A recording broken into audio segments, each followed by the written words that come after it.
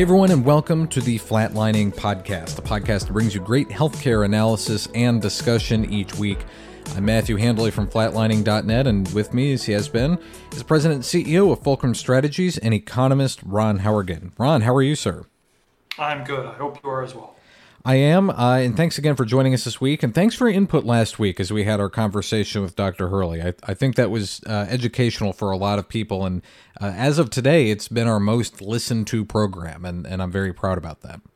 Today, we're going to be talking about a rather topical issue, and that would be the debt ceiling. You know, we talked about this a little bit earlier this year when the Fed announced, or rather the Treasury Department announced we would be hitting the debt ceiling coming towards June, and as we predicted, nothing has been done about it until now, and we're now less than a month away from the month of June. And so there seems to be some last-minute things happening, and the Biden administration, I know, is meeting with Republicans in Congress to talk about this, and we're going to talk about it today here on the Flatlining Podcast, and especially what could happen to Medicare in particular, because that's important to our physicians, and Medicaid, and healthcare in general. So first, Ron, I'll ask you to put your economist hat on and ask why it's important that we have a debt ceiling to begin with. Well, first, a little bit of history on sort of where the debt ceiling came from. This sort of goes way back.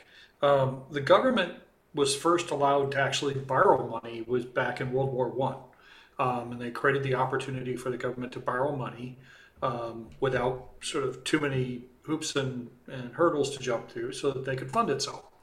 And then in 1939 was when this concept of the debt ceiling came about. And that was basically a process put in place to say, well, the government shouldn't be able to borrow unlimited amounts of money. So the Congress would set a ceiling, and then as the government approached that ceiling, the idea was, and this happened multiple times, that the government would determine when they were going to hit that debt ceiling. The Congress would approve an increase in the debt ceiling or the credit card limit, if you were. That approval would be signed by the president, and we'd have a new debt ceiling. So that's sort of the background of where it came from. So the idea is that it's the ability for Congress to keep the government from just borrowing unlimited amount of monies. It falls well within what we think of as checks and balances in our government. And since 1960, that limit has been raised 78 times. So this is not an unusual occurrence. The only thing unusual about it now is we seem to be flirting with the idea of maybe actually defaulting. And why is that important that the government can't spend, unlimited amounts of money? Because I think part of the argument here, at least from some conservatives, is that you're effectively allowing that to happen by raising it every time. So why is, one, that not the case, and two, why does it matter that we keep checks on the government spending that way? Well, and there's a valid point that if you just keep raising the debt ceiling, all you're doing is basically saying that we're going to keep borrowing. But there's a lot of parts of this process that have failed by the time we get to the debt ceiling piece. First and foremost, from a fundamental perspective, we are supposed to, by October 1st of every year, have a federal budget for the next year.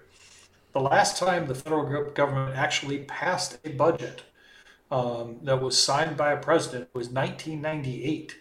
So we've had 24 years of not actually having a federal budget, rather than having just these continuing resolutions. So we're failing at the idea of actually creating a budget. And I think it's a legitimate thing to say we're failing at the idea of controlling our spending if all we do is keep increasing the debt ceiling 78 times since 1960. So those are, I think, valid points. Some people will remember back several years ago, I think during the recession in 2008 is when this occurred, that the credit rating for the U.S. got downgraded. How does that play a role in the debt ceiling and how much money the U.S. keeps spending? Well, the U.S., like everybody else, has to pay interest on their debt. And your credit rating, when we think about it as individuals, we think about our FICO score. Your FICO score will impact the rate you can get on a home loan or a credit card or a car loan. Well, a country's sort of credit rating, if you will, impacts the interest it has to pay on bonds it floats. So with $31 trillion of debt, our credit rating goes down and the interest rate goes up, that means we're going to be paying an awful lot more on interest service on that debt. And that's why a company's, or a country's credit rating is important. So we're reaching the point where the Treasury Secretary is warning that we're going to hit the limit. Of course, it's hard to pinpoint a date because spending and income is rather sporadic when it comes to the federal government. But we're thinking sometime in June. I would say from what I've read this past day, it's probably going to be early June. So what happens then? We'll take the nuclear option. Nothing gets done in Congress. They don't raise the debt limit. They don't eliminate the debt limit. What happens when we hit the debt ceiling? What goes on? So there's really, and we've never done this, okay, as a government. We've never actually hit the hard stop of not being able to borrow any money. And there's really three potential scenarios. One scenario is that Secretary Yellen and others decides to pay the bondholders, if you will, pay the investors, the people who own our debt. But to do that, they're going to have to not pay other things. Right. That could be things like Medicare payments to providers. That could be things like federal salaries. So they sort of pick and say, well, we have to pay off these bondholders, which means we're not going to be able to pay other things, the military, et cetera. Mm-hmm. The second scenario is they do the reverse, and they say, well, we're going to default on these bonds. They come due, we owe the money, we borrowed it, we're just not going to pay it so that we can continue to pay out Medicare payments, continue to send out Social Security checks to the elderly, continuing to pay federal employees, that kind of thing. The challenge on those two scenarios is they can't do both. Right. They clearly can't do both, so they could do sort of one or the other. The third scenario, and I'm not a constitutional attorney, I'm not an attorney at all, and there's a lot of debate over this, is this idea has come up that President Biden could issue under the 14th Amendment and could just override Congress and borrow money. That part of that amendment hasn't ever really been challenged in the courts, so nobody really knows what would happen in that scenario. But any of those three scenarios will have incredible ramifications and shockwaves throughout our economy, the stock market, the bond market, and the rest of the world, because anything that happens here has a ripple effect everywhere else. Mm-hmm. So none of those three are good. No. So just to recap, you got the three options that they pay the bonds but don't pay other services like government salaries or Medicare. You've got the option where they default on the bonds, and that's where they do pay Medicare and other benefits. And then the third option being, which is up for debate, I suppose, is whether or not the Biden administration can just overrule all this and do this on their own. I want to focus on, I guess that's option number 2, which is defaulting on their bonds and paying Medicare. Will Medicare, do you think, if that's the option they go with, will Medicare continue to be paid at the same rate, or are they going to start mid-year adjusting the fee schedule for Medicare so that they can cut costs somewhere? Is that something they can even do for Medicare? I don't think there's any legal way without congressional approval to just mid-year cut the reimbursement rate. Now, what they can do, and have in other situations done in the past, they can slow down payments. They could wait a week or two before they issue payments. They could wait longer than that. But I don't think people are going to get sort of paid 50 cents on the dollar or anything like that on the Medicare side. Same thing with people's individual Social Security checks. They couldn't just change how much they have to pay for Social Security. Now they could delay sending out the checks. Yeah. So in that case, it would be going back more to the first option, which would be, paying the bonds but not paying Social Security and Medicare. How late do you think they would delay Medicare payments to physicians? I think that a lot of that depends on it. All of this is revolving around a game of political brinksmanship.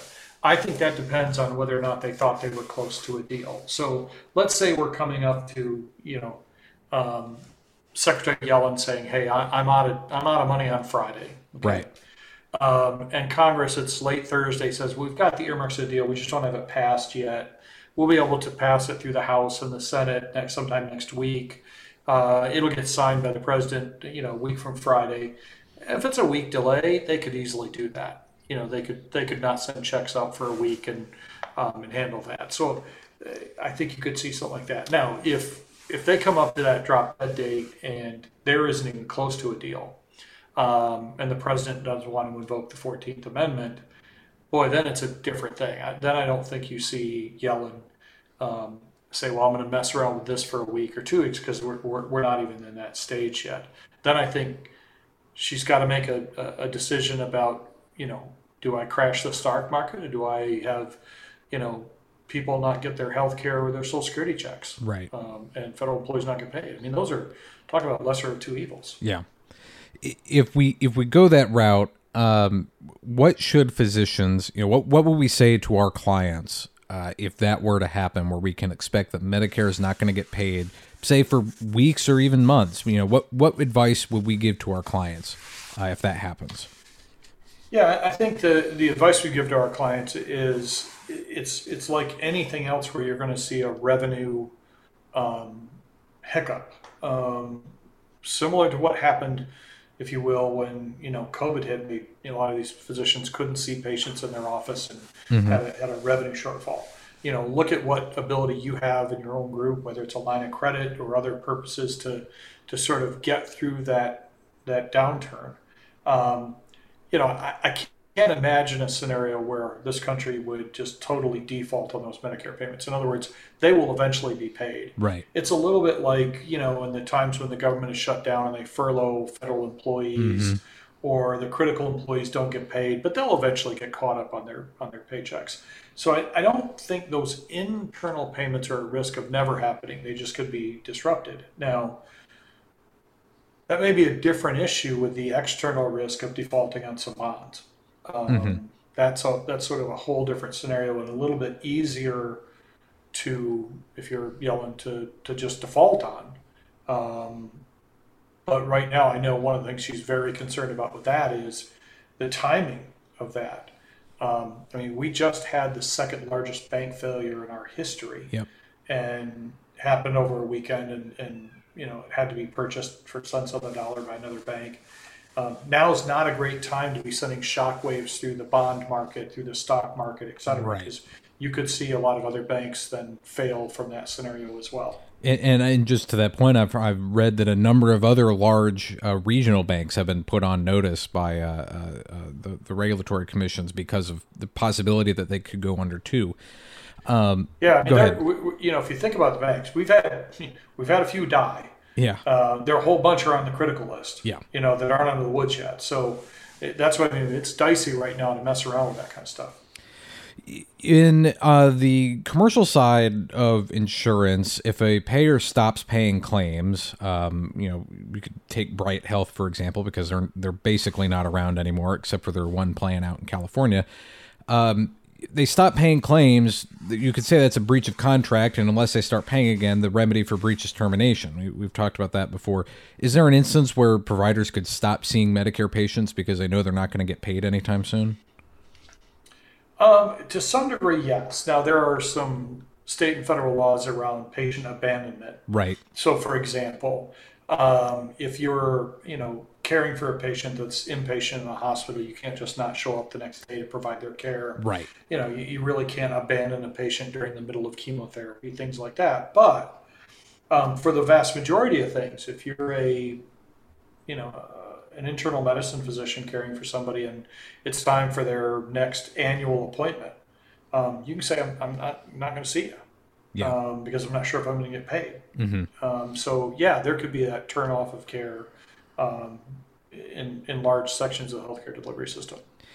In the for the patients that have something like a Medicare Advantage plan where they're not using their red, white, and blue card when they go to the doctor, will those plans from United Healthcare or WellCare or whoever it is, will those still pay out in the event that the government is not going to be paying Medicare claims? I believe they will. Okay. That those companies, most of those companies, are very well funded and can afford to pay some claims for a while, especially if they fully believe that eventually the government caught up. So I don't think that's a concern. I'll tell you, the bigger concern about claims not getting paid Sure. Revolves around the large self-funded employer groups, because these employer groups are funding those claims out of a certain bank account. And if you think about a scenario where the stock market crashes or the economy takes a huge hit, you could have some of those employer groups get into financial trouble and they stop funding those claims. That to me is a bigger concern than, let's say, the Medicare Advantage plans. Mm-hmm. One of the problems with this is it's never happened. We don't know exactly what would happen. We just know it's bad. Yeah. And so there's a lot of this where we're sort of guessing what would Yellen do? How would the markets react? What would happen with banks? We know that it's really nasty, which is why we hope it doesn't happen. Yeah. But we're not sure exactly what would happen. And if we were a general economy podcast, we would be talking about a whole lot more of those things. We're focusing on the Medicare Medicaid issue just because it's relevant to our clients at Fulcrum and it's relevant to our other physician listeners as well. I want to switch to that real quick, and that's there has been one proposal passed by the GOP in the House. It's dead on arrival in the Senate. I think that on the one hand, though, it shows that Republicans are willing to deal in some instance.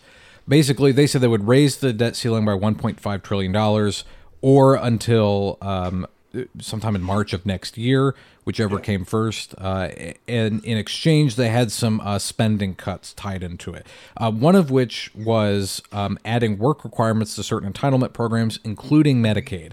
And one analysis from the Kaiser Family Foundation said that if you add work requirements to Medicare or to Medicaid, rather, you're basically negating the Medicaid expansion that's been taking place since the passing of the Affordable Care Act. And so I'm curious, how much money will that actually save the federal government by adding work requirements to something like Medicaid? Well, the plan that got passed on adding work requirements to Medicaid, there was another part of it that limit the budget increase to 1% right, year over year, which would also mean, since inflation's much higher, that there'd have to be discretionary spending cuts, et cetera. None of this is anywhere close to enough money to solve our appetite for borrowing money. Now, I'm not going to say that spending cuts aren't an important thing and that you got to start somewhere, but none of it are enough to sort of fix the problem. They're all, to a large degree, political theater. But sure, adding work requirements to Medicaid, there's estimates all over the board on how much it'll save, and it's real money. Don't get me wrong. But it's not, it's to some degree the old saying, it's putting Band-Aids on bullet wounds. Right. And I do know that part of the problem with putting work requirements on Medicaid or SNAP or food stamps or stuff like that is that for a lot of these people that are on those programs, it's because they can't work, in particular with Medicaid. Right. Yeah, I mean, I'll give you a perfect example. I mean, my son has autism, and now that he's over 18, he qualifies for Medicaid. Well, he's significantly hampered with autism. He can't work. Right. So that's one of many examples of he's not on Medicaid because he's lazy. He's not, he qualifies for Medicaid because he has autism. Right. And there's a bunch of other examples of those scenarios. So it's one of the issues with it. Now, again, I'm not saying that we shouldn't look at the expense side of the equation. I absolutely think we should, but it's not going to fix the problem.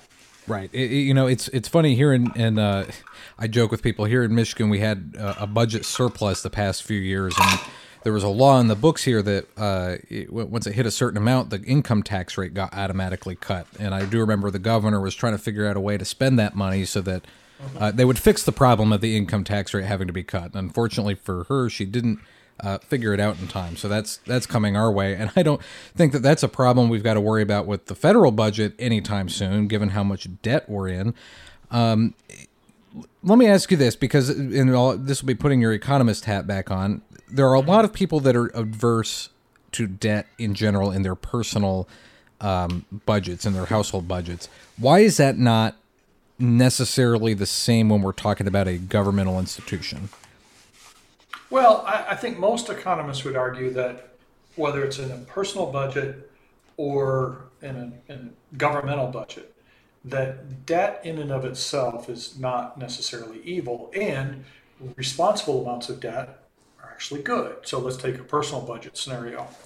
If you were completely adverse to any debt whatsoever, then you probably would never get to the point where you could buy a house. Right. You'd have a difficult time buying a car. Those are debt. Now, their debt's tied to specific assets, but still there's debt. Now, being, let's say, a young person only making $50,000 a year, having $100,000 worth of credit card debt, probably ain't a great thing to do. Right. Okay. So the same thing with governments. Governments having reasonable amounts of debt help those economies grow, and help them to stay vibrant. And you've heard me say this before, my big thing, whether it's personal or on a governmental level, and on a governmental level, it's measured by debt to GDP ratio. How much debt do you have to your gross domestic product? On a personal level, it would be how much debt do you have compared to your income? That, to me, is the big question. I don't think the U.S. government ever can or should get completely debt-free. But should we have a debt to GDP ratio of 130%? I don't think we should be there either. That's the real challenge. Real quickly, and this will be, I think, my last question on this topic, is thinking politically. You've got we've talked about this before, right after the midterms, we have a very thin majority in the House. I say we, I mean Republicans do. And I would say we probably tend to lean a little bit more that way, although as things have been going on, maybe not. But Speaker McCarthy has a very thin majority in the House, and we saw how hard it was to even get him elected as Speaker several months ago. And there's a real possibility that you could have several defectors from the Republicans not go along with a deal, and as a result, we would hit the debt ceiling.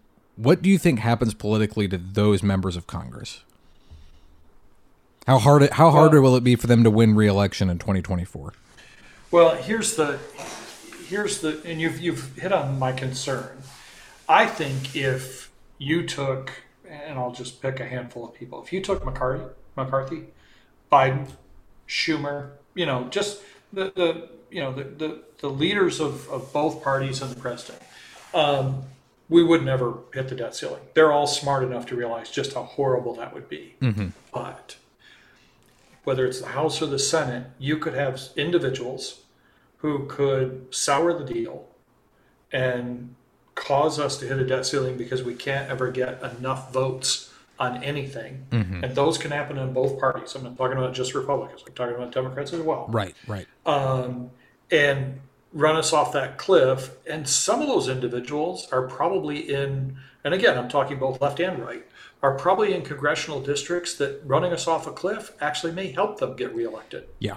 Because their district is so, far right conservative or far left liberal. Yeah. That's what scares me, is not that, Kevin and Biden and Schumer, that they can't figure it out. They're all politicians and they get it. Right. None of them think they come out of this looking good if we hit the debt ceiling.